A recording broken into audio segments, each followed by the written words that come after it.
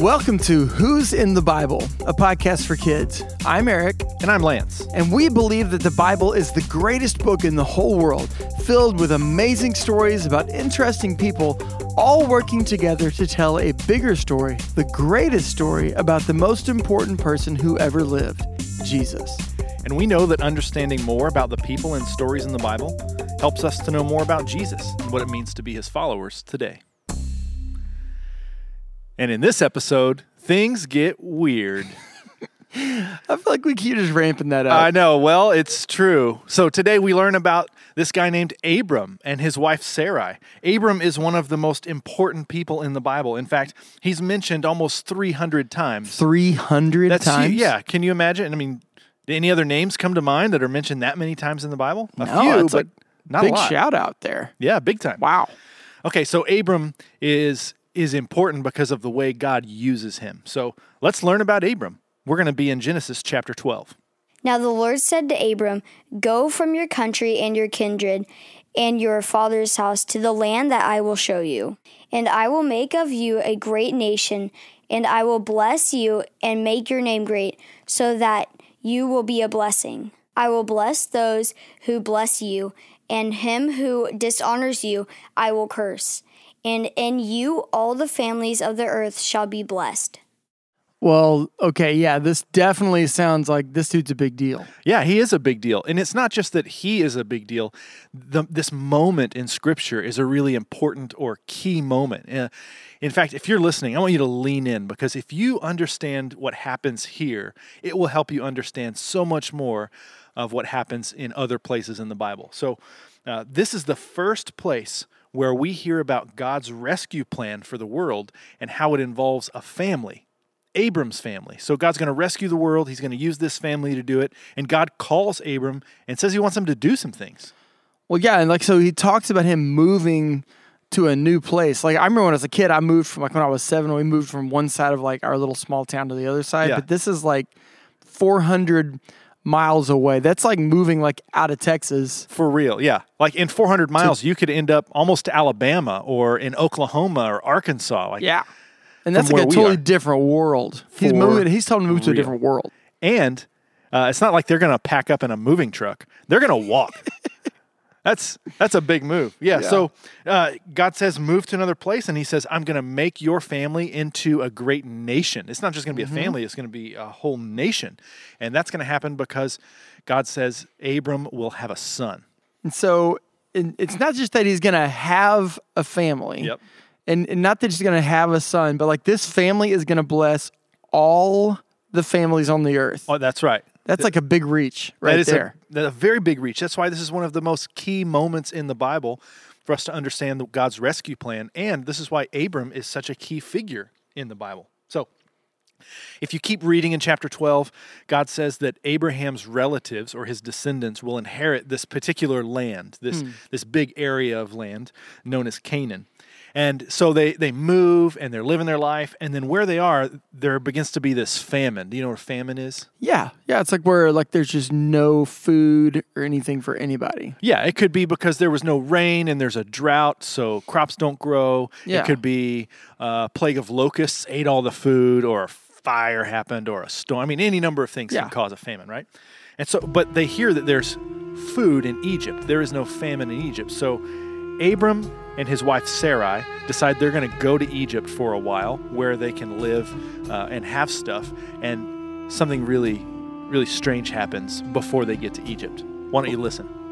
When he was about to enter Egypt, he said to Sarai, his wife, "I know you are a woman beautiful in appearance. And when the Egyptians see you, they will say, 'This is his wife,' and then they will kill me. But they will let you live. Say that you are my sister, that it may go well with me because of you, and that my life may be spared for your sake." That's just weird. I've made some really weird requests of Glenna as my wife. Uh-huh. That's way weird. I've never said anything remotely like that. Yeah, can you pretend to be my sister? That's strange. Some of you have sisters and you don't want to think about them pretending to be your wife. Ew. That's just weird. This is weird stuff. Yeah. Yeah, so he's worried that because his wife is very beautiful, that someone will kill him to take her. So he says, yeah, why don't you just tell people you're my sister and then my life will be spared? That seems like a really selfish thing to say, right? Yeah. So do you know what happens next? Well, things start to really, really go bad for the Pharaoh. Yeah, Pharaoh is the guy who's like the king of Egypt, or we would have a president, not a king, but Right. he's the leader of Egypt. He takes Sarai as his wife because he thinks it's Abram's sister. Well, because in his defense, he thought she was on the market. No big deal. Exactly. It's just this dude's sister. She's pretty. She's pretty, and things go real bad. And so then Pharaoh finds out, and what does he say? He's like, dude, why did you do this? Yeah. Like, get out of here. Yeah, so he asks them to leave, and they leave Egypt, and he's like, don't ever come back here, you crazy people. Yeah, those are like you going to distance yourself from people that do weird stuff. That's right. Well, That's this is another just life lesson, kids. life lesson. Stay away from people who do weird People stuff. start doing some Old Testament level stuff. Just be like arm's distance. Okay, so the story continues. We're going to pick it up in Genesis chapter 15, where they've still lived some time, and they don't have a son yet. Listen to this. And Abram said, Behold, you have given me no offspring. And God brought Abram outside and said, Look toward heaven and number the stars, if you are able to number them. Then he said to him, So shall your offspring be. That's a pretty cool moment. That's really cool. So you think they were maybe starting to doubt, could God's plan be real? No doubt. Like at some point, they had to be like, I don't know, maybe we just got the wrong message, Yeah. or maybe God was messing with us. I don't know. The things aren't happening. Right. But in this really cool moment, God shows up and he tells Abram to step outside of his tent and look up at the stars in the sky.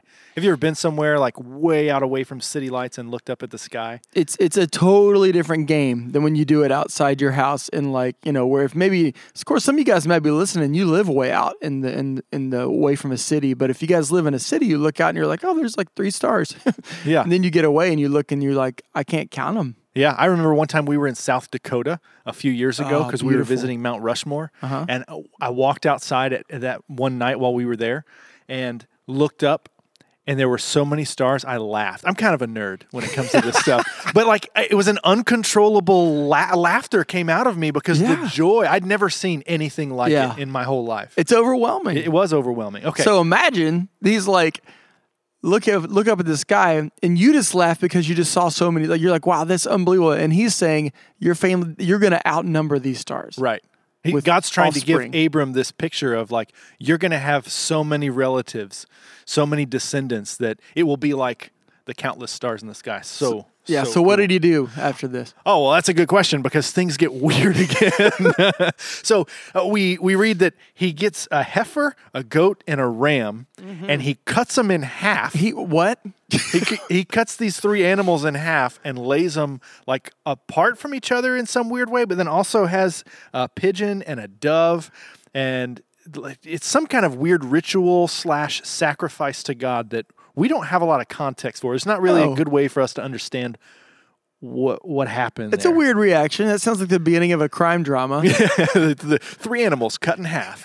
It's just real weird. So, but in this whole thing, God uses it to remind Abram of his promise, his covenant to him, and it's a cool picture of God's promise and of Abram's faith. Until more time passes, and there's still no kid. No kid. I know. So we get to chapter 16, and this is where it gets super weird. Listen to this. Now Sarai, Abram's wife, had borne him no children. She had a female Egyptian servant whose name was Hagar. And Sarai said to Abram, Behold, now the Lord has prevented me from bearing children. Go into my servant. It may be that I shall obtain children by her. And Abram listened to the voice of Sarai. So after Abram had lived 10 years in the land of Canaan, Sarai, Abram's wife, took Hagar the Egyptian, her servant, and gave her to Abram, her husband, as a wife. That's just weird. No. that is like, no, that's super crazy. Yeah. And very It's weird. very weird. And now it's time for everyone's favorite game show, That's Just Weird, where our contestants have to figure out which one of these things is the weirdest of all. Today's contestants are Eric and Lance. Okay, contestants, which of these is the weirdest of all? A. Abram tells people that his wife is his sister. B. Abram cuts animals in half and lays them on the ground in a ritual toward God. C. Abram's wife says, "Hey, this lady can be your wife too, and I'll take her son as my own." I mean, I feel like this is a lot of pressure. This is a lot of pressure. What do you think? Look, I got blindsided by this.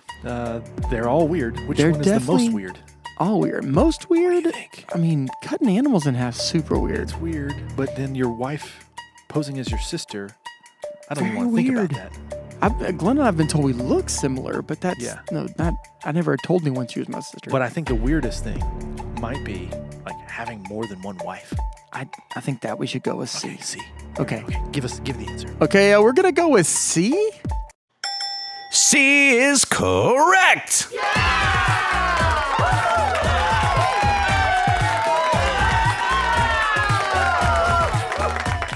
This is some weird stuff. I feel like this whole episode's a little weird. It's all been so weird. It's all weird. So why do we think that parts of Abram's story are so weird?